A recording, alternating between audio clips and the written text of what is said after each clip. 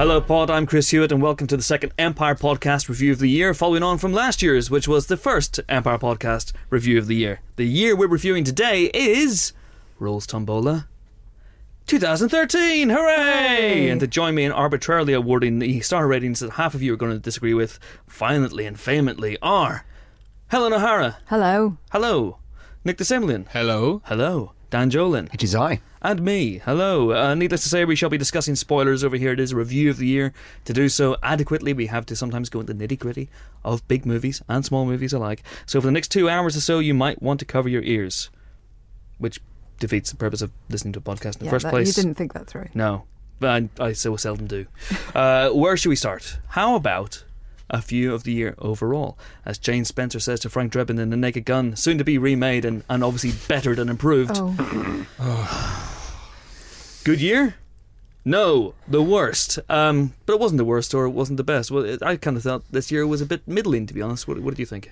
I am inclined to agree with you, which is the first time for everything. No, I think there were absolutely definite highlights, but also, very few. It wasn't one of those years that blows you away. It wasn't one of those years where you look back over it and you're like, there were so many films there that were incredible. I think there were incredible films, and especially this Oscar season, half of which unhelpfully are coming out in January and February, but it's a really good, strong Oscar season. But it didn't feel overall like this is a year that's going to go down in history with, 1939, 1999, and other years without a 9 in the name. Odd years are always the best. Isn't that Star Trek films? No, years. That's the opposite of Star Trek films. It's like 1993 was an amazing year. 1999 was an amazing year. 1997 was an amazing year. Yeah. Event Horizon. Oh, okay, let's just... And there were some other films that released that year. No, it was a really good year. There was Event Horizon, LA Confidential. So what did you think of the year? It's really hard to sum it all up. It's kind of like, looking back on any year, there's some good, there's some bad. I mean, as we will discuss, there were some crushing disappointments, and there were some pleasant surprises. I suppose it's ultimately about how your expectation was managed, or at least how your expectation affected what you saw. You know what I mean? If you start the year looking forward to tons and tons of things, it's like, oh, great, they're making The Lone Ranger. And then you hear everyone saying, The Lone Ranger stinks. And then you're like, actually, that was pretty good. It's a roller coaster ride, Chris. It was a roller coaster ride. On acid. It was a roller coaster. I wish. That's two of Dan's banned phrases from Empire Features. Yes, as his hidden gems, which I believe is going to be said at some point during this podcast. You just did. We will be saying it again later on. Nick, what do you think of this year? Because I think if you compile for example, my top 10 of the year has about 2, maybe 3 5-star films on it. And there are a bunch of 5-star films that are, annoyingly, as you said, Helen, scheduled for 2014 already, which are coming out in the States in 2013, which might have made the picture a bit more lopsided. I thought this year was a bit rotten, otherwise. It was for bigger films, I think. If you look at the big tentpole blockbusters, I don't think it was a particularly good year. Iron Man 3, I really enjoyed. Yep. Other than that, I'd say, Man of Steel, Star Trek 2, both slight disappointments. Some people like them more than others, but generally the consensus is they weren't sort of classics. Elysium I found a little bit disappointing. Pacific Rim was okay, but again, it's not like an evergreen classic. I think the summer blockbusters were, with the exception of Iron Man 3, I would agree, disappointing. Even Fast and Furious 6, my goodness. But I think the winter blockbusters have been better. We've liked Hobbit, we liked Hunger Games, we liked Thor, and that's kind of saved the blockbuster kind of honour for the year for me anyway. A little bit. Yeah, I'd agree with that. But it's not been a great year for action films. True. What about Oscar films? Not just the ones that... Because, again, painting a slightly lopsided picture of the year, I've almost ignored January, which is where all the Oscar films from last year were scheduled for this year. So we had Zero Dark 30 and Django Unchained and Lincoln and Les Mis, and they all came out in January. Have they stood the test of time? Do they rescue 2013 in a way? Lincoln was my top film of the year. I absolutely adored that. And that was genuine. That wasn't just inspired by your love of beards. It wasn't inspired by my love of beards nor my devotion to Spielberg, although both, I'll be honest, played a factor. But that, I mean, I love those kind of procedural films. I love films about smart people being smart. I love, idealism, Abraham Lincoln and Daniel Day-Lewis, and so it was pretty much, catnip for me. Perfect storm. Yeah. Dan, what about you? Well, from the early stuff. Yeah, the early stuff. I mean, that tends to be overlooked. It does tend to be overlooked. I mean, I'd actually say for me, Zero Dark 30, I caught it quite late, and I was really disappointed by it. I actually did not like it. Not like it. It seemed to be a kind of an excuse for the death penalty, and it just seemed to be a film purely about retribution, and it just bugged me. Got up my nose. Wasn't the point though that retribution isn't good necessarily? The last scene was a little bit ambiguous. Yeah, it is ambiguous. So I took it as that she's just like, she's got nothing left. She's achieved it. She's got nothing left, and I took it more as that interpretation of the ending. But on the positive side, I'm trying to think, what were the early ones of the year? Obviously, Lincoln was great. Cloud Atlas wasn't an Oscar film, but I really loved it. That was early on. That was February, wasn't it? By then, yeah. I mean, it was one of those great ones where you applaud the ambition as much as anything else, and just the sheer dizzying approach to an unfilmable to do an unfilmable book in an unfilmable way is pretty ballsy. And for all its shortcomings, and it does have shortcomings, you've got to applaud that. No, I absolutely loved that. I keep meaning to watch it again, but that running time just... and then, I can't remember, what were the other ones? Nick? Well, January. Django, yes. Great. It's... I don't know, I tried to watch it again recently, and I kind of lost interest about half an hour, and I really enjoyed it when I saw it the first time. But it's not up there with the Tarantino movies, is it? It's funny, because I said this in my review, it's too long, but not because I have anything inherently against long films. I love Cloud Atlas, but because it doesn't feel like it has the story for that running time, and it does seem to just sort of runs out of story. It feels like to me towards the end. But that said, I think it's still on my top 10 of the year. It is definitely still on my top 10 of the year. So, hooray! Don Johnson's my favourite thing about that. Christoph Waltz. I know, obvious, but yeah, he's amazing in it. Yeah, I'm not sure he was second Oscar amazing, but he was fantastic in it. Yeah, great soundtrack as well. We'll wait on the soundtracks of the year later on. Also in January there was The Impossible, Juan Antonio Bayon's Impossible, which may be the film that bagged him the World War Z gig. So I love that film. It was on my top 10 of the year. It probably still is. If you've picked up the most recent issue of Empire magazine, it has all of our top 10s in it.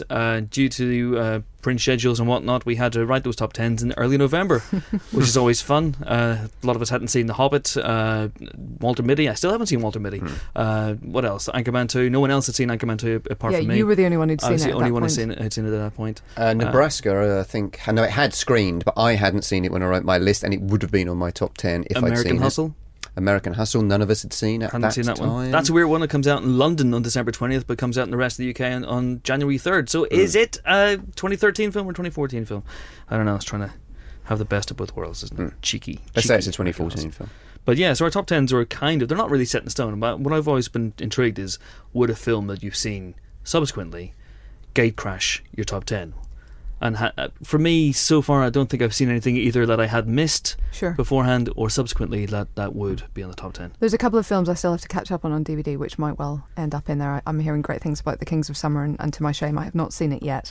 So possibly. But I think the whole idea of top 10s is inherently stupid, so I don't know what I'm doing here. Oh, God. Let's not dwell on top 10s. Let's not dwell on top 10s. We're just picking the best things of the year. Okay, that's all we're doing. Phew. It's not stupid at all. Shall we go through? I've got a list of categories here, and let's just go through them one by one then. See if we can impose some order on proceedings. Actor of the year. Or is this actor or man of the year? And then we'll obviously do actress and woman of the year next.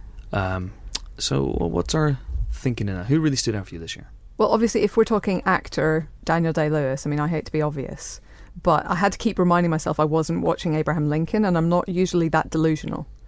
In terms of pure acting, that. I had the same thing with Benjamin Walker and Abraham Lincoln Vampire Hunter. I mean, it was an underrated performance. His performance was not what was wrong with that film. You know, no, that's very true, and it's good to see he's actually still getting work. because I would have thought that movie might have been a death knell for pretty much everyone involved. Also, Dominic Cooper's getting a lot of work these days. He is, yeah. Which is good. You know, if you go down your local Dole office, you'll see half the cast of Abraham Lincoln Vampire Hunter. It's a very, very sad state of affairs. He's that is a phenomenal performance. It has to be said. But what about other people who've stood out this year? I mean, I thought Tom Hanks had a two great performances in one great film and one not very great film, but two great performances. Yeah, Toy Story of Terror and and Captain Phillips. And Saving Mr. Banks. And that's right. Yes. And there's a third. Yes. Can you guess which I think is the great film and the not so great film out of those two? Knowing you, yes. Is it Captain Phillips? Captain Phillips is awesome. There we go. Saving Mr. Banks is about half a good film. Okay. About half of the bit where the bank heist, is that the best bit? Where they saved the bank heist. They saved the bank. Yes. That's good. Yeah. No, Hanks again. It kind of feels too obvious, doesn't it? Daniel Day-Lewis, Tom Hanks. It's we're not. So let's say someone a bit different. Daniel Bruhl. Yeah. Daniel Bruhl. How about that? Very good in Rush. Yeah. Absolutely. Creme brulee. Amazing performance in Rush. And all right then, Barkhad Abdi. For Captain Phillips as well. Captain Phillips. Actually, yes. Stop talking about Captain Phillips. Sorry. We'll be nominating the boat next. Michael Douglas, I'm saying, and Matt Damon. Actually, and Captain Phillips. Both of them for Beyond the Candelabra. Behind. Okay. Behind, sorry. Beyond is the sequel. Actually, Scott Thorson had a very interesting life post Liberace, and I think they should actually make a sequel and call it Beyond the Candelabra, starring Matt Damon, showing what happened to Thorson, because it was nuts. Am I allowed to say Dean Norris from Breaking Bad? Breaking Bad's kind of in every category. Hidden gem. In every category, actress of the year. Yep. Dean Norris. He wins them all. He is awesome. Is he the best thing out of Breaking Bad for you? Is he the standout? I think if you're talking about this year, yeah.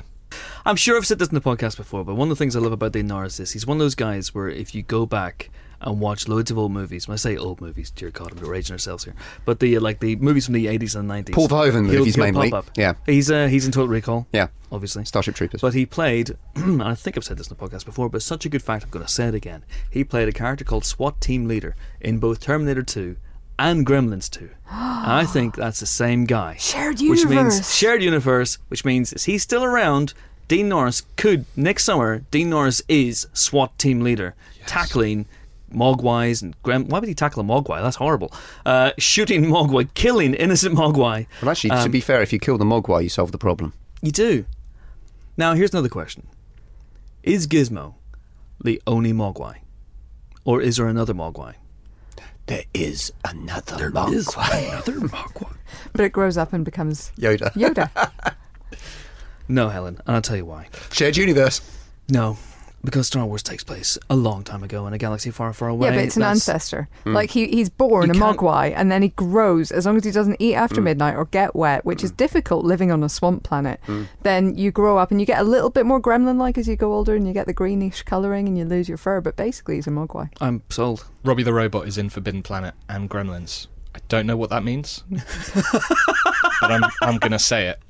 Amazing. I feel like we may have. Oh, you mean the film Forbidden Planet? Okay, yeah. Warner Brothers just texted me. They want that pitch.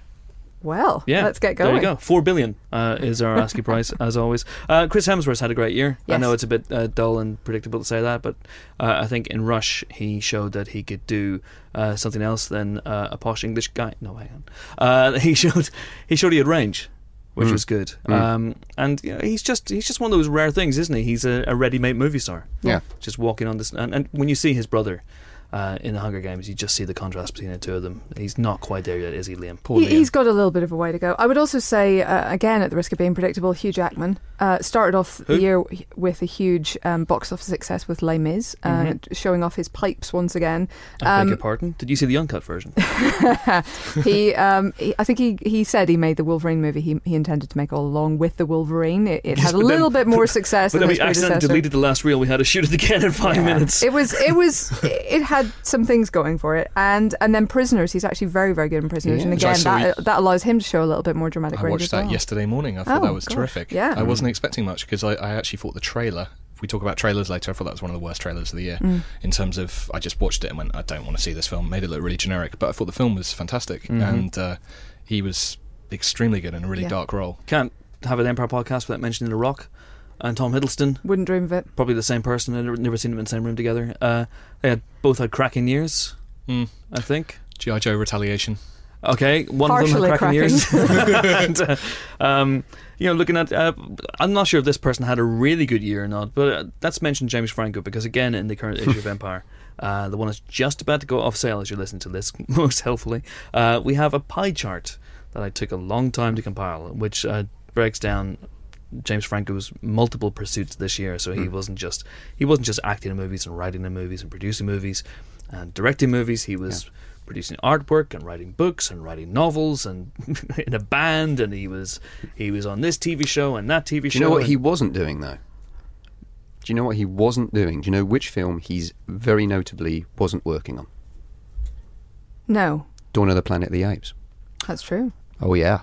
Oh my God. Yeah. Yeah. That's right. That's a little bit of a 2014 preview in there. But, wow. Yeah. Well, people know that. Franco. People know that he's not in that. Well, they might not know that. Well, they know now.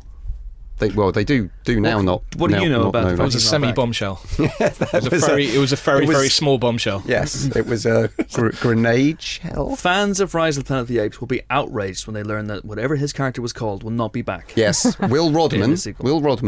Rodman being a reference to Rod Serling. Dennis Rodman. Who wrote the script of the original Planet of the Apes. Come on. That's a silly reference. Will Rodman. Dead. Just call the character Dead. Rod Serling. Dead. He's dead. He's dead. He's dead. How did he die? Slipped The on virus. Slipped on a banana The virus. skin. The monkey virus. The monkey virus killed him dead. Anyway, that's what James Franco was not doing. So there you go. I'm going to put a shout out to James McAvoy, who I thought had a really good year. Hooray! Yeah, He had yeah. a good old sort of double header with Filth and Trance, which I loved. Yep. And I thought that between those two films, he got to show quite a lot of range. Filth, which I saw recently on a plane. I hadn't seen Filth before, and it didn't quite get across my top 10 of the year, but it's very, very good. I saw it on a plane, and the stewardess came to serve me, and I paused it, and just at the scene where James McAvoy and Shirley Henderson having frantic phone sex with each other, and I paused it just as their faces are like... And then you rewound it and pointed lasciviously. The captain was called out. Yes. Emergency landing. Yes. He was also on stage in Macbeth, and very good there as well. So yeah, good year all around for McAvoy. And he was filming X-Men Days of Future Past not too which is long ago. looking pretty darn good for 2014. Pretty good. He's backavoy. if he hasn't got away. He never really went anywhere, did he? All right. We need him to go away for a while, so that will work. Yeah, go away, James McAvoy. But then come back again because we like you. Who else had a good year? Who was on a lot of stuff? Oh, Steve Coogan was in everything. I'm Yes, surprised he he's was. not in this podcast, to be honest. That's true. Yeah, 3 films, 4 films, 4 films. and a couple of them quite big hits. Philomena has done brilliantly well. It has. In particular. I remember whenever Damon Wise first saw that movie, and he wrote me an email saying Steve Coogan's going to get nominated for an Oscar for this movie, and I went, "Ha! What nonsense!" But I think he might for screenplay at least, alongside Jeff Pope. That seems to be the way the tide is turning for that movie. So yeah, that's great. And obviously Alan Partridge, Alpha Papa. We got over a disappointment about the fact it wasn't called Alan Partridge, Colossal Velocity, and I thought it was the second or third funniest film of the year. Which he has said several times in interviews, including to us. Yeah. He wanted it to be called Alan Partridge, Colossal Velocity. Who is overruling Steve Coogan when it comes to Partridge? Crazy. Must get to the Presumably bottom of Iannucci, but it just makes no sense. Okay, so woman/actress of the year. Let's go actress of the year first and have performances. Helen, you've raised your hand. I have. Helen. Surely the woman of the year in terms of actresses has got to be Jennifer Lawrence, winning an Oscar for last year's Silver Linings Playbook, or at least last year in the US. I think it was here as well last year. Then following that up with a massive box office success for the second Hunger Games movie. The first one was successful, this one is more so. And finishing up with an incredibly eye-catching turn in American Hustle, which suggests she might be in line for another Oscar, certainly nomination, if not win. And she flipped the bird. And she flipped the bird to the bird. Oscar press corps, Yes. which, frankly, we've got to support. Yeah, she launched approximately 8 billion GIFs or GIFs this year. Yeah. She is phenomenal. Pretty much every interview she does is generates 1,000 brilliant quotes. Yeah. She's just awesome. I think a lot of people are going to be saying Science Oven in 2014. I believe so as well. And you will understand that when you've seen American Hustle. Yeah, no, she's fantastic. And hey, she was also filming Days of Future Past not too long ago. Wow. Who wasn't? I That's was as true. well. Pretty much everybody. Hands up if you're not in Days of Future Past. We've all kept our hands down. That's very interesting. Very interesting indeed. Should we keep this category open? Does anyone else even come close to Jennifer Lawrence? Yes, okay, yes. Dan. I have a shout. I have a shout for someone. Brie Larson. Yes. Brie Larson, hang on. absolutely superb. Yeah, because she's absolutely amazing in Short Term 12. I actually think that's my performance by an actress of the year over Blue Jasmine.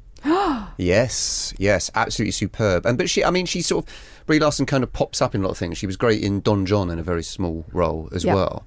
And I can't off the top of my head think of any others she did this year, but I'm sure there's at least another one. Not that I know of this year. Obviously, most people I think still remember her from Scott Pilgrim versus the World, where she was Envy Adams. That's right. But also, she's a thoroughly nice person who totally deserves the amount of success she's currently getting. So hopefully, this leads to many more big things for her. I hope so.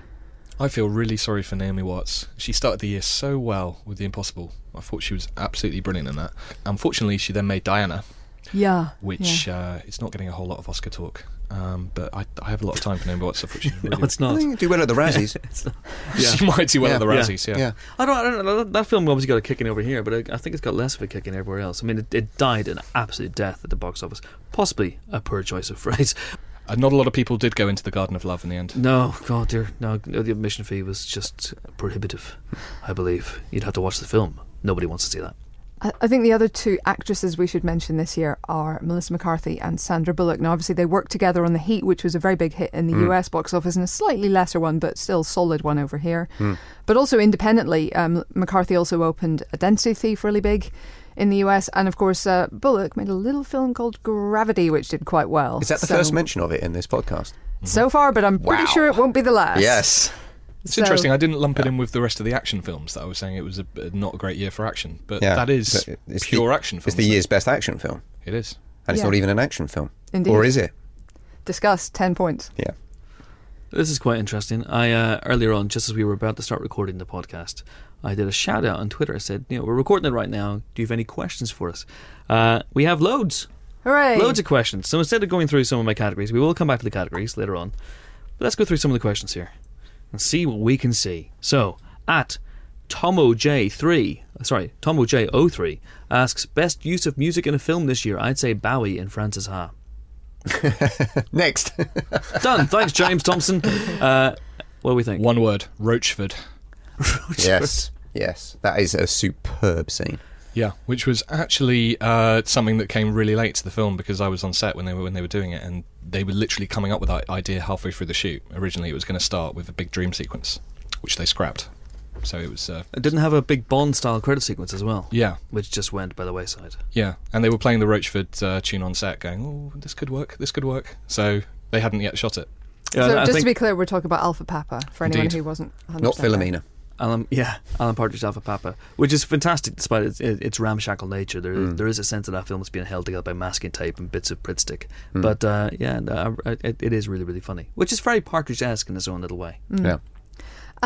Maybe a shout out for Let's Go Fly a Kite and Saving Mr. Banks, which I think, was the most moving kind of moment of that film in some ways.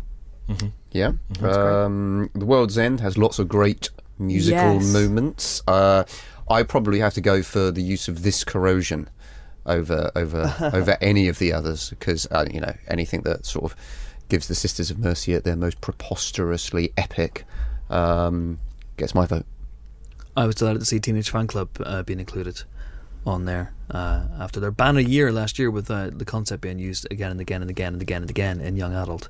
I was delighted to see that What You Do to Me was on the soundtrack. It's a fantastic soundtrack. World's End, probably my favourite of the year, I would say. The two soundtracks that I've had on rotation the most heavily the last few months, Stoker is still brilliant, I think. It's got a great Nancy Sinatra track, Summer Wine, on there, which I was not familiar with. And Gravity, which I think is Stephen Price. Fantastic soundtrack. If you're on the tube, it makes it a lot more exciting. You're thinking debris is going to come in. God. Every time you get to Harrow on the Hill. But yeah, those two soundtracks don't get old. Oh, and Trance, Rick Smith's Trance. Yeah, that was great. That was great. Which has no trance music on it, really, but still good. For Song of the Year, I was going to say Can You Dig It from Iron Man 3. Absolutely. Which we've been bopping around to a lot in the office. Yeah, we devised a dance routine, didn't we? Yes, we did, yeah. Called the Repulsor. That's right. Yeah. I love, though, that the Iron Man 3 opens with one of the worst songs of the 90s. And it's just, like, completely random, but it's just, like, it just kicks in. You're just like, what's, you know, it's just... and also, actually, while we're on the Marvel films... Blue by Euro... what are they called? Yeah, 99. I hate that song. It works ironically. It works ironically. It's just one of that kind of really bad glut of kind of, you know, sub Ibiza pop trance things going on at that time, in the pre-auto-tune days. But also, actually, Marvel films' use of a song, the Exhibit song that is Natalie Portman's ringtone. I like that. That was very funny. Yeah. I like, because I'm thinking of work, it's probably going to be up by the time you're listening to this podcast, but I'm working on a Empire Christmas movie songs playlist on our Spotify account at the moment. And there are a couple at the beginning of Iron Man 3 where Tony Stark kind of has his robots queue up, as DJs queue up a couple of Christmas tracks, and one of them's Jingle Bells by, I think, Herb Alpert and Tijuana Brass Band. I think I need to double check that one, but that's quite a funky little version of Jingle Bells, which I quite liked. But yes, Can You Dig It was never, for a long time, it was the song I had on repeat constantly. And it's got elements, if you listen to it, it's got elements of the 30 Rock theme tune. You know, just lots of people in the background going doo doo doo doo doo. Worst soundtrack of the year, I'm going to nominate Flight. Which yes. Most on the nose soundtrack, surely. If you go online, Vulture, the website Vulture has done a track-by-track breakdown of what the tune is and how the action on screen relates to the lyrics. Under the bridge. Oh, she's taking heroin. Let's put on Under the Bridge. Oh, and don't forget Whit Whitaker's Soul Funk mixtape with Marvin Gaye on it. It's a good film, Flight. But, no, it's not. It's not. No, it's not. It is. I like it. No, it's not. It is. It isn't. Really. It is. You're an idiot. No. No, it's a good opening sequence with a crap movie of the week tacked on the end. It's hard not to argue with that. It's got a CG tier. Come on. What else do you want? Yeah. It's got a bit where a man flies a plane upside down. Yeah, that's awesome. It's awesome. It's over in the Was first there more 20 after minutes. that? Because exactly. I was really jet lagged. Some people did some talking and then stuff. Yeah. Honestly, once he lands the plane, switch it off. But you'll have seen a great short film. A quirky little indie short film. Yeah. Any other films I got that might have been improved had you stopped watching them after 20 minutes? Elysium. Man of Elysium Steel. Yeah. would have. Yes. Man of Steel probably. After that, No, I don't agree with that. Krypton sequence. And then it comes to Earth and becomes very prosaic and dull, and people start punching each other through buildings endlessly. Anyway, the best use of a song. What happened to that? Sorry. Let's go back. Sorry. Yes. What do we think? The Bling Ring as well. I mean, Sofia Coppola's Yes. soundtracks are always pretty good as well. Good soundtrack. Yeah. I liked that. I came out and looked up Sleigh Bells straight afterwards. All right. Great Sleigh Bells You track. saucy devil.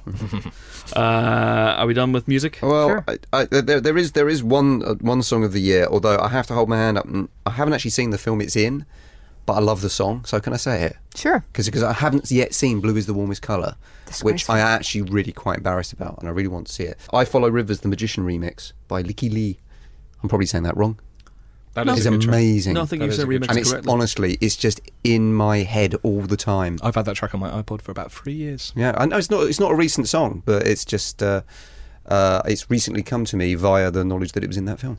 Two more, very, very quickly, both from Pixar. I love Gospel by the March 4th Marching Band, which is at the end of Monsters University. Is also used at during a montage, about halfway through the film, and it's really funky and poppy and fun.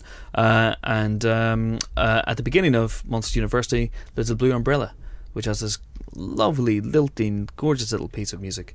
I think Sashka Unsailed. I should have looked this up, but John Brown wrote the music as well. But that's fantastic if you can check that one out. Let's move on to other questions now. What we got? Liam Canning at 92 Cannonball asks, what's the one film released this year that we might think differently of in 5 years' time? Intriguing. This is a job interview question, isn't it? One of those. Where do you see Honestly. Gravity in 5 years' time? Still So hang on. around Ask us the all? question again. What's the wording of the question? What's the one film released this year we might think differently of in 5 years' time? Gravity is an interesting one because I was pondering that. It's so amazing when you see it on the big screen in 3D, how is that film going to be when you see it again on DVD? Yeah. I think that, more than any other film this year, is potentially going to suffer from... It's just the hugeness of it. I think it has other strengths, though, than its visual, qualities. I refuse to accept that there is any film that's great in 3D that can't be great in 2D. And I think, it will lose some of its immersiveness that really gets you in the cinema, but at the same time, it still does have that just propulsive tension about it the whole way through, which I think is probably going to stand up. We will obviously see. We have seen, it is always the peril with sort of films that push the technological envelope, that sometimes a few years down the line they look pretty weak by comparison. But I think that one probably has enough meat in the sandwich to keep us going, as it were. Yeah. I wonder if...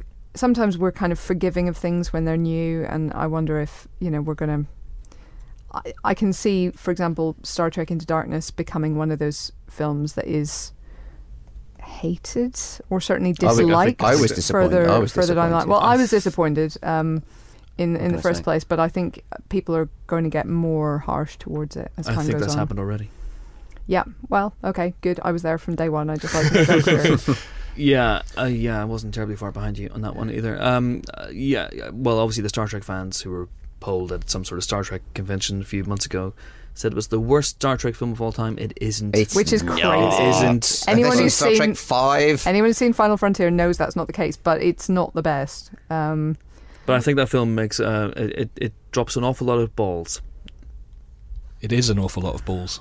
Well, there you go. Hang on. I can resist that. I said it was a disappointment. I didn't say it was a terrible film. I like the space jump quite a bit.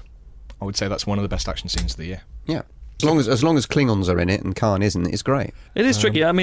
Which films are we going to reevaluate? Which films? I honestly, and I'm going to say this, and you're going to disagree with me and throw things at me and call me an idiot, but hey, you do that every week anyway. I think Oblivion in 5 years' time is going to be looked back at as potentially a very, very good slice of sci-fi. I really enjoyed that movie. Are astonishing. It may be my favorite sci-fi film of the summer, of the year. Sorry, not this. We're not doing summer of the year. I would have cast Nikolai Coster-Waldau as the lead, though, and I wouldn't have put Tom Cruise in it. I think it would have been a very different film had that happened. I think a really handsome one. Yes, it wouldn't have got made for a start. True. I was a bit annoyed by Tom Cruise's haircut in that film. I thought he should have had a bit more of a dystopian haircut. I thought, he still had the same neat trim. Who's doing his hair? Well, presumably they have hair cutting machines. I need to see that scene. Do you really need to see that scene? Do you need to see that scene? No. Are we an effective team?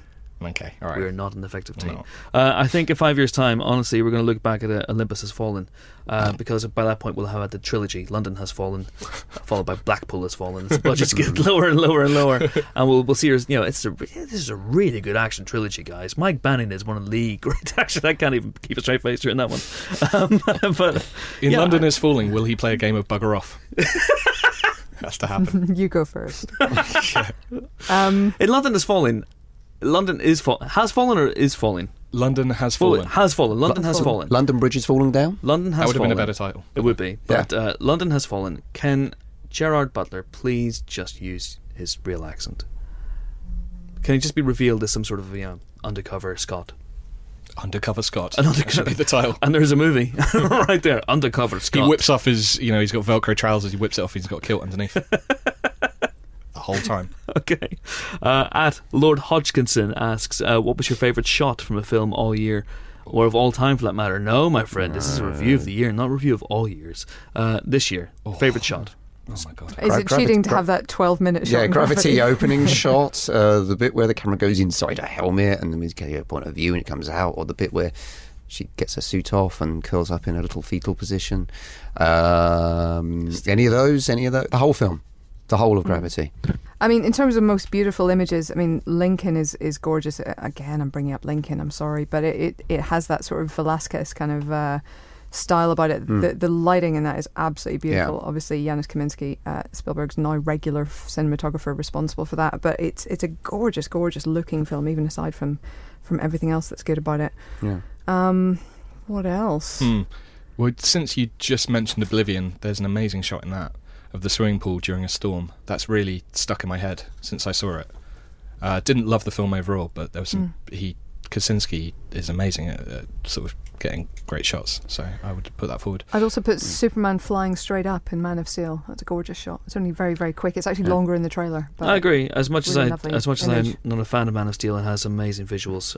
Who can forget Russell Crowe just getting onto a winged dragon and riding off? That's a fantastic shot. My favourite shot of the year, I think there's some fantastic shots in Nebraska's a beautiful film. Fantastic black and white photography in that one. My favourite shot of the year is probably in the Bling Ring. It's a long shot, holding shot, just one shot as the Bling Ring from outside the house. Yeah, that is a great shot. And I believe that was shot by the late DP Harris Yulin, to whom the film is dedicated. So there you go. I'm going to volunteer Bomber's Barrel Rampage in Smaug, which I know I saw pretty recently, but I think I'd be saying that if I'd seen the film a year ago. Amazing. That was really good fun. Walter Mitty made me want to go to Iceland. That was some gorgeous the shop shots. Or the... No, the other one. How many films were shot in Iceland this year? Oblivion, Thor. It's not until next year, but Interstellar shot in Iceland as well this year. Very good tax rebates. They give you free herring. Okay, we got a question here from @A_shrubbery. A shrubbery. A shrubbery.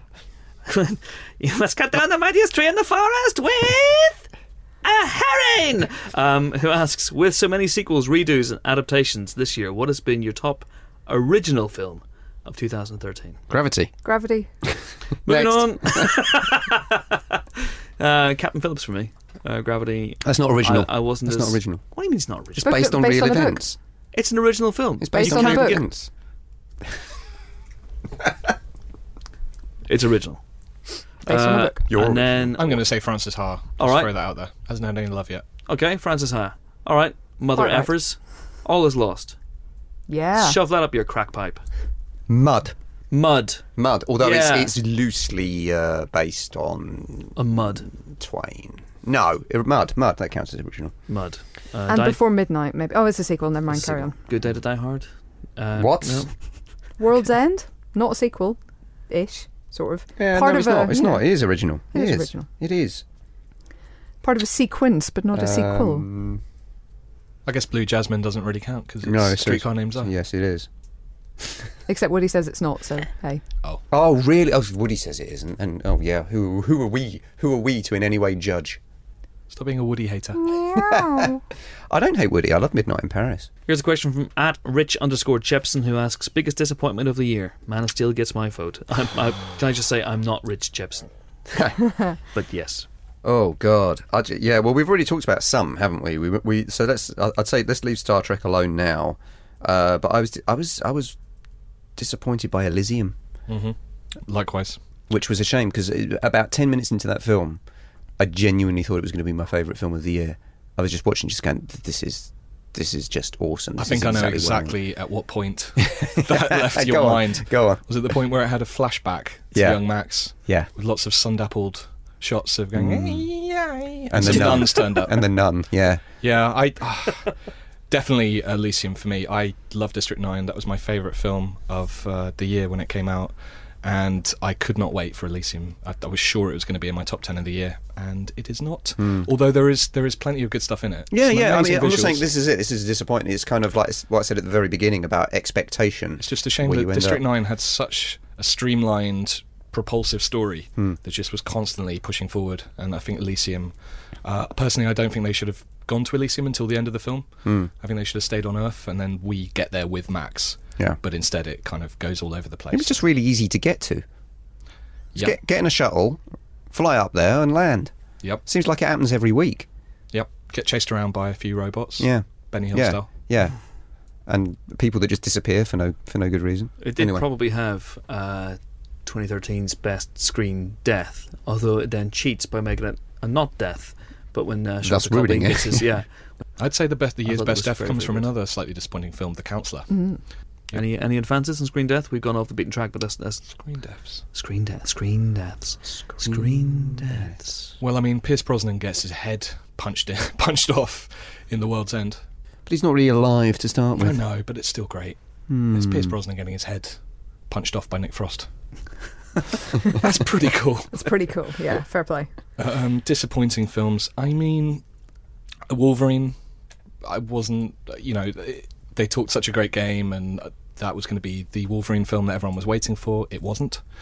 Although it had good stuff in it. The first 20 minutes is pretty great. Oz the Great and Powerful. Oh, yeah. I think disappointing just because Sam Raimi is capable of so much, and I keep forgetting that film even exists. I mean, it wasn't terrible, but it's just nothing. It's boring. I have to say, I mean, I had a lot of problems with Oz the Great and Powerful, but James Franco was just such the wrong casting for that part, I thought. I mean, originally it was going to be Robert Downey Jr., wasn't it? And I can imagine him working really well in that role. I think he could have turned it around. It's also, Oz was a magical kingdom, if you will, which always had a really big, strong cast of female characters, and they actually always drove the story. And here they're waiting around, sitting on their hands for some bloke with no magic powers to turn up and tell them what to do, which is a little bit offensive, and true. Kind of the opposite of everything that Oz is. Not just Dorothy, but Ozma and the witches and everybody else. So yeah, it's an odd film that. I'd add in, as disappointments go, After Earth, which I think is one of those films which had potential. I mean, I know that Shyamalan has been off his game recently, but we're always hoping that he'll be back on it. I think he had, when he came in to talk to us about it on the podcast, he clearly had things he was trying to say with the film. He'd clearly put a lot of thought into the history of this world and how it got to this point, and there'd been some real analysis done there. And the thing is, none of that matters if you don't care about the characters and the story of the actual film itself, and that was the case here. Take a knee, Helen. Take a knee. I'm sorry, thanks. I was personally a little bit disappointed by Red Dawn, because that's been, I know that nobody was that excited about it coming, but it was Dan Bradley doing his first film, and Dan Bradley obviously is the genius stunt choreographer. I kind of thought, there could be some amazing action in this film, and there wasn't any. So that's kind of sad. I don't know if he's going to make another one. Probably not, given that it absolutely died at the box office. It was delayed for 2 or 3 years. Not its own fault, of course. It was caught up in the MGM financial meltdown, but yeah, bit of a shame, that, really. And of course it had the year's most egregious bad guys, didn't it, really, where they started off as Chinese and then they changed them via CG to North Korean. What? I'd like to think there's just a button on the keyboard that you just tap F8 and shift, and North Koreans. What is going on? The increasing importance of China at the world box office is really beginning to make itself felt, and it's having some very odd results on Hollywood's behaviour, and that was just one of the oddest so far. But obviously Iron Man 3 having a completely different cut in China with more Chinese characters is another example, and we're going to see more of this kind of in the next year or two. I mean, Transformers with a lot of it shooting in China as well. So yeah, it's going to be really interesting to see how that kind of plays out, and potentially not necessarily good if it means that Hollywood filmmakers are kind of censoring themselves to appeal to a Chinese market. Question from @MarkC Warner. He says 2012 at the repairing of Sam Mendes and Daniel Craig. 2013 Shane Black and Robert Downey Jr. Which director could use a now popular star to reteam with for a career boost? Whoa. M. Night Shyamalan and Will Smith. Oh no, wait. M. Night Shyamalan and Mark Wahlberg. No. M. Night Shyamalan and Bruce. No. Wait. Yeah, tricky. Basically, this is about which stars are big enough now to get a director that they worked with back in the day to revitalise their career. Okay. So who the big Matthew stars? McConaughey and John Sayles. Good. I'd like to see them two reteam, because if you remember, I'll explain this. Yeah. Lone Star was the John Sayles film that pretty much introduced Matthew McConaughey to the world, playing the father of the main character in flashback, and his scenes in Lone Star were absolutely amazing, and McConaughey's career took off the basis of that. Took off. And I love John Sayles, and he hasn't made a movie in bloody ages. So I really want to see John Sayles back, make a movie, star McConaughey, off we go, bish bash bosh, I'm happy. Perhaps in the new year. Perhaps. The New Year sales. Peter Jackson's not doing quite so well these days, so Jeffrey Combs, a reunion there, I reckon could be good. That is the most Nick answer to that question I could possibly have imagined. Well, sorry, I'm Nick. And that's the most Nick answer to that question you could have possibly. Jeffrey Combs. Yeah. Really? Yeah. I'm being slightly facetious. A little bit. I can see that. But I can see that. Frighteners too. Why not? But yeah, that's the other way around, isn't it? That's a director who's become huge. I guess it works. I've misunderstood. Sam Raimi with Bruce Campbell would be my thing. Oh, really? Yeah. Do you think you're not over that yet? Do you think Evil Dead 4 will happen? Evil Dead 4 / Army of Darkness 2? I don't know. I don't know if I wanted to. I'll be honest. I'd love to, obviously, if it does happen, Baggsy is it. But, and I'd be really, really excited if it does happen. But at the same time, I've seen enough movies revisit classic characters 20, 30 years down the line and disappoint. Indiana Jones, the Kingdom of the Oh my goodness, Chris, that's really bad. Skull. Just think of The Hustler instead. No, think of The Colour of Money instead. Yeah, that's true. You know? That's true. Yeah, that would be good. I'd love to see De Niro and Scorsese work together again. I know they're talking about it. I know they're talking about this Hitman film. I think it'll happen. But, yeah. Which is Pacino, De Niro, Pesci, and Scorsese. This has got to happen. This has got to happen. Wow, I hope it's as good as Righteous Kill. I'd like to see Jennifer Lawrence help Deborah Granick get something made. That was, of course, the Winter's Bone director. She hasn't done anything since. It historically has been difficult for even successful indie female directors to get their second film off the ground, or their next film off the ground. And, that was a great film. I'd like to see her do more. Amazing. Well done. Summer's Bone. Summer's Bone, hooray. It should be 4 films. It should be Spring's Bone next. Summer's Bone will be the 3rd in the series. Okay. And then what's the last one? Autumnal Bone. Very good. At _Geordie asks, what's the biggest WTF moment of the year? What the fuck does WTF mean? Nick, you and I disagree on this slightly, but I thought that was a great joke in World's End. I'm surprised it's taken so long for someone to make a what the fuck does WTF mean joke. But here we are in the year 2013. That's a good joke. It's a good joke. It's a really good joke. I like that joke. For me, the WTF moment of the year has to be the Britney Spears moment in Spring Breakers, where James Franco plays Britney Spears every time. Her greatest song, by the way, on a grand piano. How's it go? It's a very difficult tune to sing. Yeah, I can't. Well, James Franco managed it. Not really. It takes over in the soundtrack. While 3 ladies dressed in pink balaclavas with bikinis and twirling AK-47s dance around him. A bit like the X Factor final in so many ways. It's not a good WTF moment, but in The Family there is a bit where I'm saving you all from watching The Family. There's a bit where Robert De Niro's character is invited to a screening of a movie which turns out to be Goodfellas. Yes. So De Niro sits and watches himself in Goodfellas, but there's no sort of moment where he goes, ooh, he looks familiar. I just couldn't wrap my head around what they were trying to do there. It's dreadful. It's an utterly, utterly dreadful film. Well, we've talked about our worst films of the year very, very soon, but yeah, I think that's up there. I've got one, but I'm almost hesitating because I wouldn't forgive myself if we got to the end of this review of the year podcast without mentioning Stories We Tell, which was my favourite film of the year until I saw Gravity, and which really seems to have just not been seen by enough people. So it's a WCF moment in that, but I'm thinking maybe I shouldn't say what it is, because if not many enough people have seen it, perhaps I shouldn't give it away. Does it ruin the plot? It's not. The film doesn't have a plot. It's a documentary. Go on. Tell us. All right. Okay. Well, if you really want to see Stories We Tell, then don't listen to this next bit. But it's the moment where I suddenly realised that I wasn't actually watching home video footage, and it was actually all staged and shot by Sarah Polley, using actors playing her own parents. And even though she had put it together with actual real footage and there was slight physical differences, I hadn't realised. And it was when I suddenly realised that I wasn't watching the film that I thought I was watching, and it wasn't actually the documentary I thought I was watching when it started.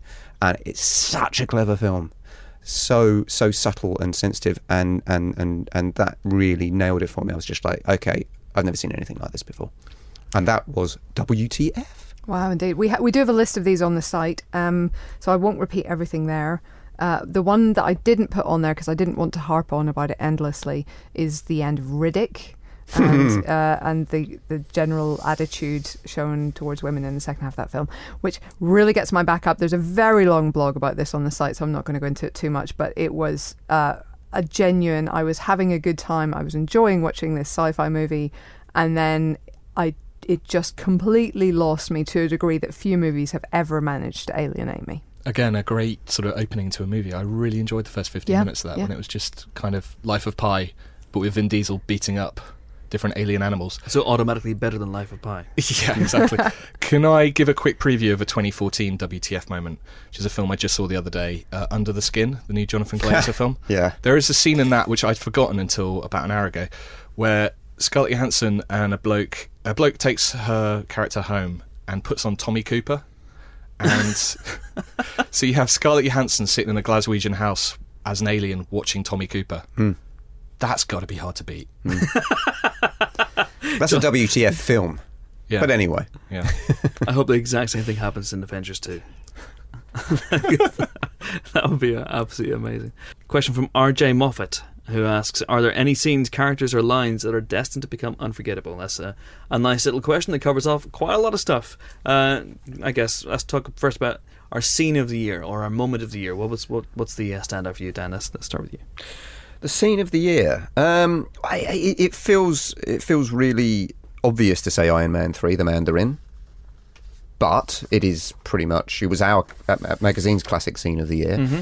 Just very clever, I thought, in this way that following the Avengers, they kind of ramped it up and ramped it up and ramped it up. And it's like, for the first Marvel movie after the Avengers, what bad guy can you have? What scenario can you have?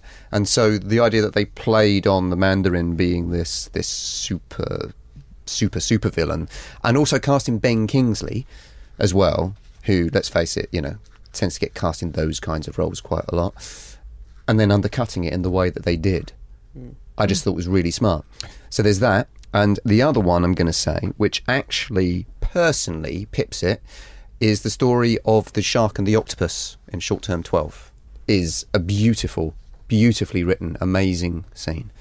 It's a kid in this home for troubled children who writes this story and tells it to Brie Larson's character, and it's an amazing story, but obviously you get the history of that kid through the story. So that's my personal scene of the year. Yeah, I'll second the Mandarin. Genius casting, like you said, because you expect him to be this sort of hardcore kind of dude. Yeah. In the same way that elsewhere in the film, they did not terribly good casting with Miguel Ferrer being the surprise villain as the vice president. As soon as you see Miguel Ferrer on screen, you're like, yeah, he's a bad dude. The Impossible, the tsunami sequence, and the barrels. I'm going to keep saying the barrels. The barrels. I love the barrels in The Impossible. Yes. For me, probably scene of the year. Yeah, I've been the tank for Marvel, as you guys know. I love that Mandarin scene. I also love the fact that he's a Liverpool fan, which is a big boost for me. It was good to see. The game he's watching is actually from last year's Liverpool 3, Chelsea 0, I believe.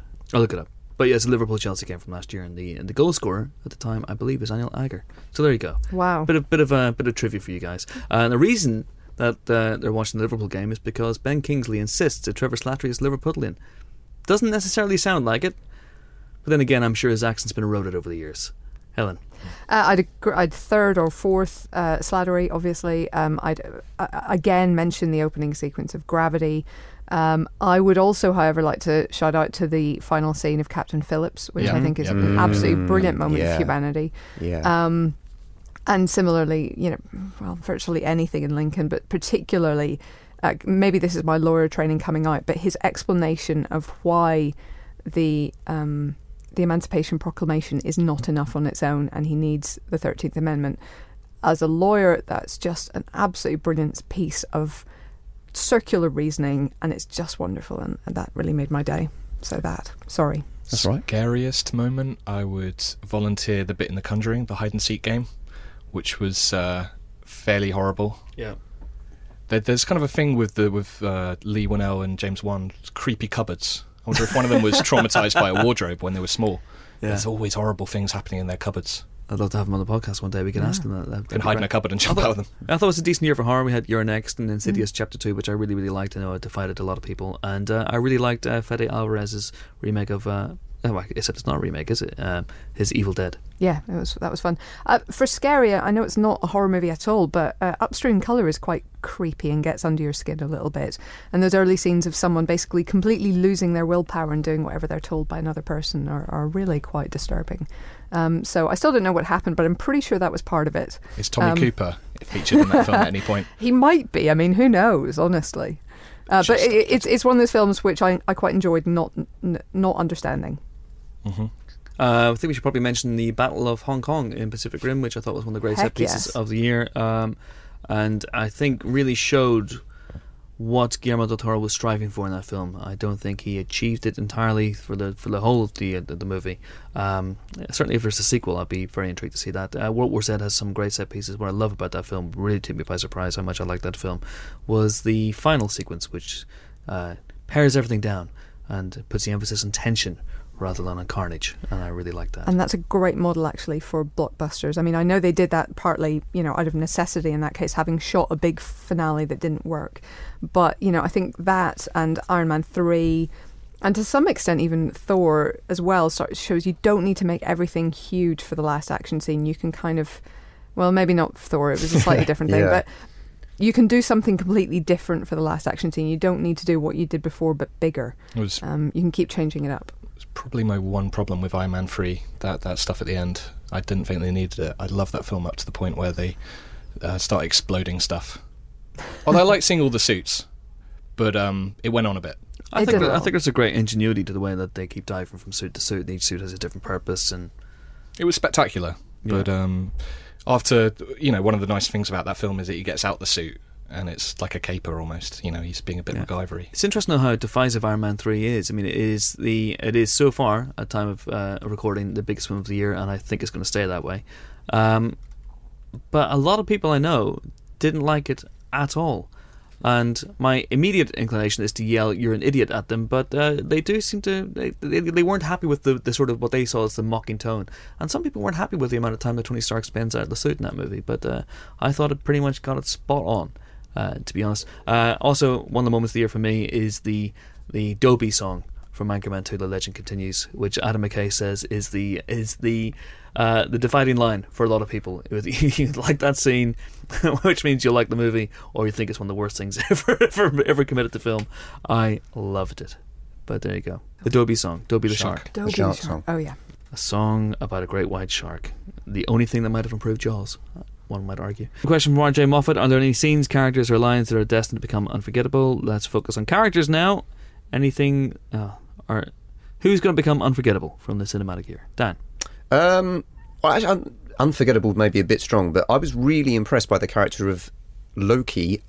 Detective Loki. You trickster. Yes. God of mischief. Yes, I should say I do love Loki, but it's the other Loki of the year. I thought was a really interesting character. It's kind of... I don't know whether this was Gyllenhaal putting things into the performance or whether it was in the script, but there's so much about that guy that you don't know, that you never find out. So he's got these weird tattoos, and he kind of obviously lives alone, and he kind of has this thing where he buttons his shirt up and he doesn't have a tie, and he seems really uncomfortable all the time. And I'd actually like to see another film with him in it. I want to see a film that's just him smashing keyboards. He really smashes a keyboard. I wouldn't rule that out. Well, I might rule Nick's idea out, but I wouldn't rule your idea out, because he and Villeneuve, Denis Villeneuve, who directed that film, have already worked together twice. And both rave about the other, and I think have more to say. I mean, that character that Gyllenhaal talked a little bit about in our video interview, which is up on the website, and talked about, it's very much a conscious decision to have him buttoned up, and they did have a whole sort of history worked out where he actually was raised in a Catholic boys' home, so he's got those religious tattoos. Those are angelic symbols on his hands, so he uses his fists to protect people, is the kind of idea, and always wears, I think, a crucifix as well. So it's all very kind of... There's a lot of kind of Catholic symbolism, or not even all Catholic, mystical symbolism built into the character, and a real sense of kind of faith and goodness beneath that kind of simmering anger. It's a really, really interesting figure. You're absolutely right. I will say he needs to spend a bit more time working on his suspect tailing. He's really terrible at following people in a car. But a great film, really good film. Characters. I mean, I'm not going to be able to forget Nicole Kidman in The Paperboy anytime soon. I don't know if that's a good thing or not. With the immortal line, "If anyone's going to piss on him, it's going to be me." Who hasn't said that at some point in their lives? Speaking of Nicole Kidman, Stoker. I can't remember if Stoker was in my top 10 of the year. I think it was. It's three great characters in that film, but Matthew Good's Uncle Charlie really stood out for me.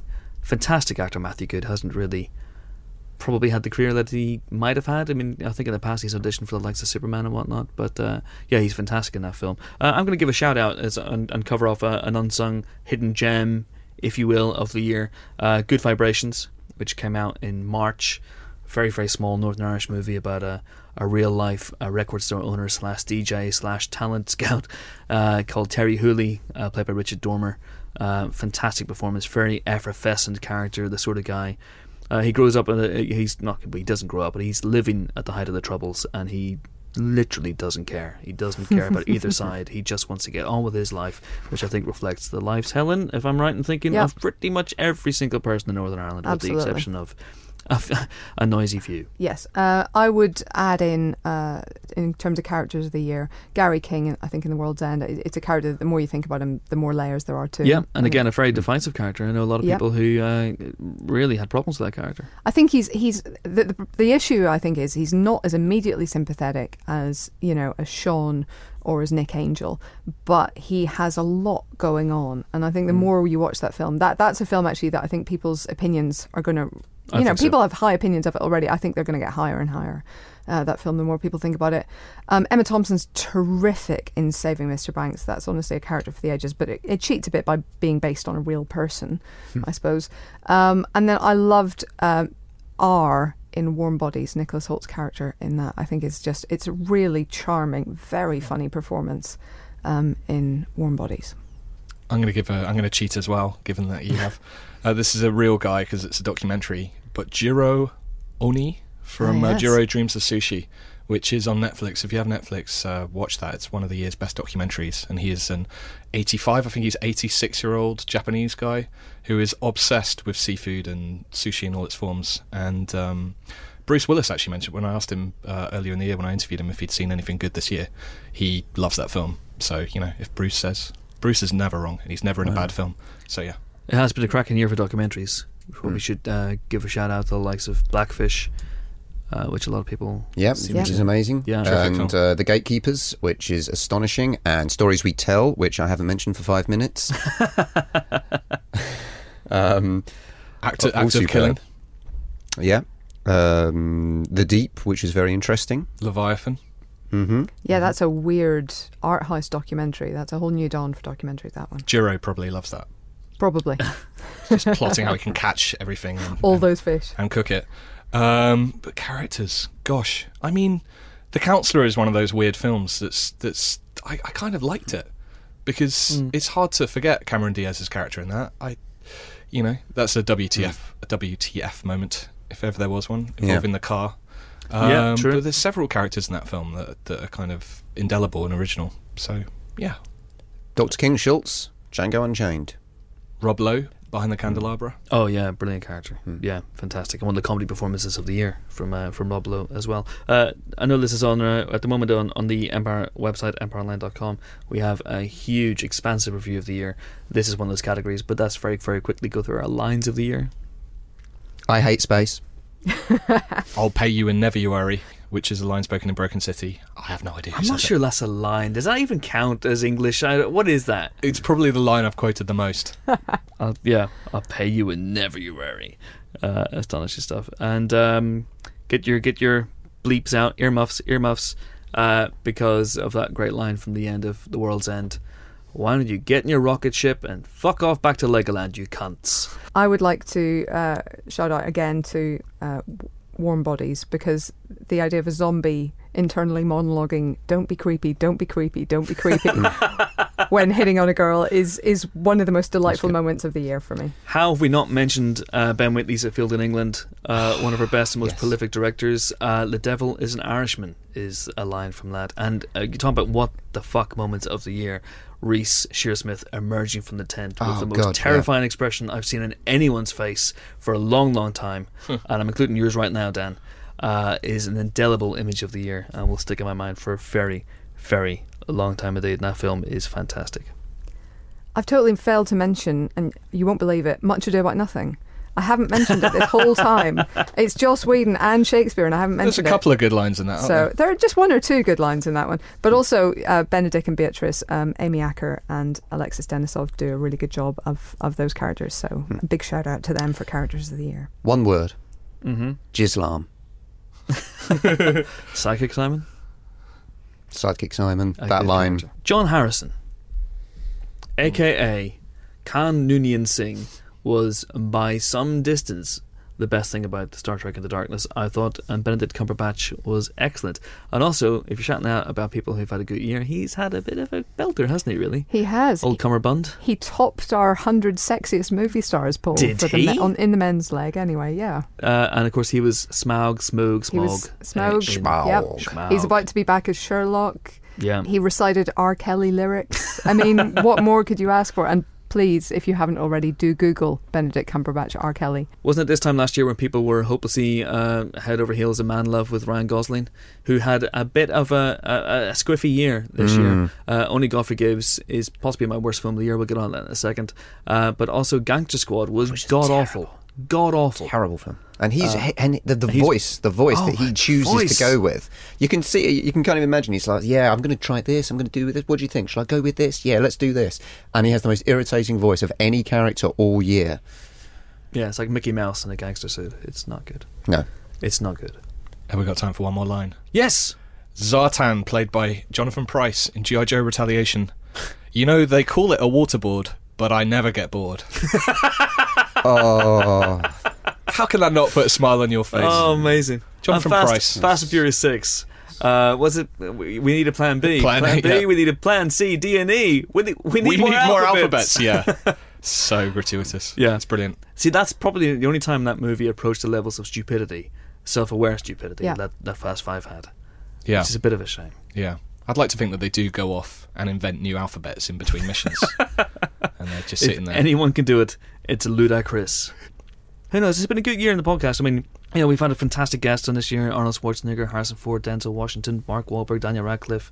Mark Strong's been on here, Ryan Reynolds. It's been fantastic, and you guys have been, the listeners have been fantastic, because you've really helped the show grow from week to week, and we're very, very grateful for that. Thank you for listening. And for all your questions, thank you. Indeed. Thanks for making it interesting for us every single week. Let's round this off now, Lo, with our films of the year. Worst, Len Best. Very, very quickly. Danforth, Jolin. Worst film of the year. G.I. Joe Retaliation. Why? Because it was offensive and preposterous and badly made. There is literally nothing good that I can say about it. And sorry, I love The Rock, but he was just wasted. Yeah, he was wasted. He wasn't, I'm not saying he was on drugs. I'm saying he was wasted. It's a nothing role in a nothing movie, sadly. He has that good bit with the mountain, and the ninjas are on the mountain, and Jonathan Pryce is fantastic in it. You at least have to admit that. They call it a waterboard. No. But I just get bored. I won't even give you the ninjas. That's a dreadful impression. Oh my word, what was that? We'll come back to best. Nick, worst film of the year. How can I choose between The Family and A Good Day to Die Hard? How? Go The Family. The Family. Go The Family. Okay, all right. It's just awful. I mean, I would think it was made by someone who hates French people, except it's made by a French person. And it's just, the casting is so... You've seen Taken, right? Huh? I think Luc Besson has some issues. Yeah, he does. But, it's coming up to the 20th anniversary of Leon, so... Yay! It's a movie that's so bad it makes you forget. It's like one of those. Helen, you have this theory as well. You were watching The Love Guru, and you said it's so bad it makes you doubt whether Mike Myers was funny in the first place. He was, and he was. Yes, thank goodness. And I think he can be again. I think what I hate most about it is that every actor is playing a part that's really close to something they've done brilliantly in the past. So De Niro's playing a mob guy, Michelle Pfeiffer's playing a mob mole, Tommy Lee Jones is playing a sort of Fed, and it just makes you want to go out and watch any of those films. But it makes you doubt they were good in the first place, and it makes you doubt Luc Besson as a great director in the first place. And you have to go back and watch Leon and, to a lesser extent, Big Blue and Subway. But you have to go back, especially Leon. This is coming up to 20 years next year, and it is slightly tainted by The Family, which is probably the worst film of the year. But I'm still going to go with Only God Forgives, because I've never looked at my watch more than in that movie. It's crazy. It's only 90 minutes long. It feels like it's 9 hours long. I was looking at other people's watches. That was the one film that made both our best and worst lit films of the year, which I think is a good thing. And I think, frankly, Winding Refn would probably be very, very happy about that. I was more in the quite liking it camp. I liked it, with the exception of the needly scene. Oh, yeah, that was unpleasant. Here's the weird thing about the Only God Forgives. It has some amazing sequences, some amazing shots, great performances, and technically it's fantastic, and yet I just hate it every second. Well, there you go.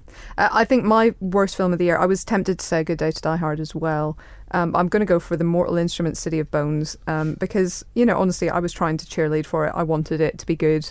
And it was really bad. So still a sequel happening, isn't it? There is apparently still a sequel happening, so we'll get to see the effect of Bach's music on demons, hopefully, in that. Apparently they don't like it. Because no performances are better than when actors are contractually obliged to come back for something that they don't want to do. Exactly. So that's going to be really good fun. Yay. And best film of the year, Helen? Well, I said Lincoln on the list, so I'm going to stick with that. I am very tempted by the likes of Gravity, Captain Phillips, and All Is Lost, but I've got to stick with my first answer. Okay. Nick? Yeah, I'm going to be dull and say Captain Phillips. It's making a list is so kind of arbitrary. Number one, I mean, I could put Stoker at number one, I could put Gravity at number one, I could put Captain Phillips. It'd be one of those ones. Yeah, it literally is. It's just whatever you're feeling on the day. Mm-hmm. For example, I put Captain Phillips and then All Is Lost at number two. I don't know. Do I really prefer Captain Phillips to All Is Lost? I put Iron Man 3, which is the film I've enjoyed most this year, at number 3. It's probably, hand on heart, my number one film of the year. But I'm such a comic book geek, I was probably aware of that and put Captain Phillips instead. I don't know if Captain Phillips is going to be as rewatch worthy as, say, Gravity. I kind of feel like I've seen it and I'll maybe watch it again at some point. But that, it was an experience. But yeah. Oh yeah. Sir Isaac Newton's Gravity. But I would like to put a shout out, and I don't know who it came from, I apologise. Somebody on Twitter described it as Grabbing for Handles, the movie, which is incredibly disrespectful, but also not unfair. I compared it at the VFX Festival this year, and it was people who work in visual effects explaining how they do it and what they do to mostly students of the craft or other professionals. And the Frame Store team came along and talked about Gravity and talked about how they made that film. Yeah. And there were regular gasps from the audience when they explained what went into making Gravity. And on several occasions, the kind of disbelieving titter you get when people are just like, well, that's clearly impossible. What are you talking about? And it just brought home for me, because I understood about 20% of what was being said. That brought home to me just how impressive and how groundbreaking those visual effects were. Tim Webber, visual effects supervisor. He was, yes. He's one of my unsung heroes of the year. He's one of Empire's as well. He's going to be in our Empire Online roundup of the year, so look for him there. Awesome. Which you can read now if you so desire. It has lots of other unsung heroes. Hopefully Max Martini, if that interview happens. Max Martini, he was so good. And Captain Phillips and Pacific Rim as well. Martin Coogan, Steve Coogan's brother. Yeah.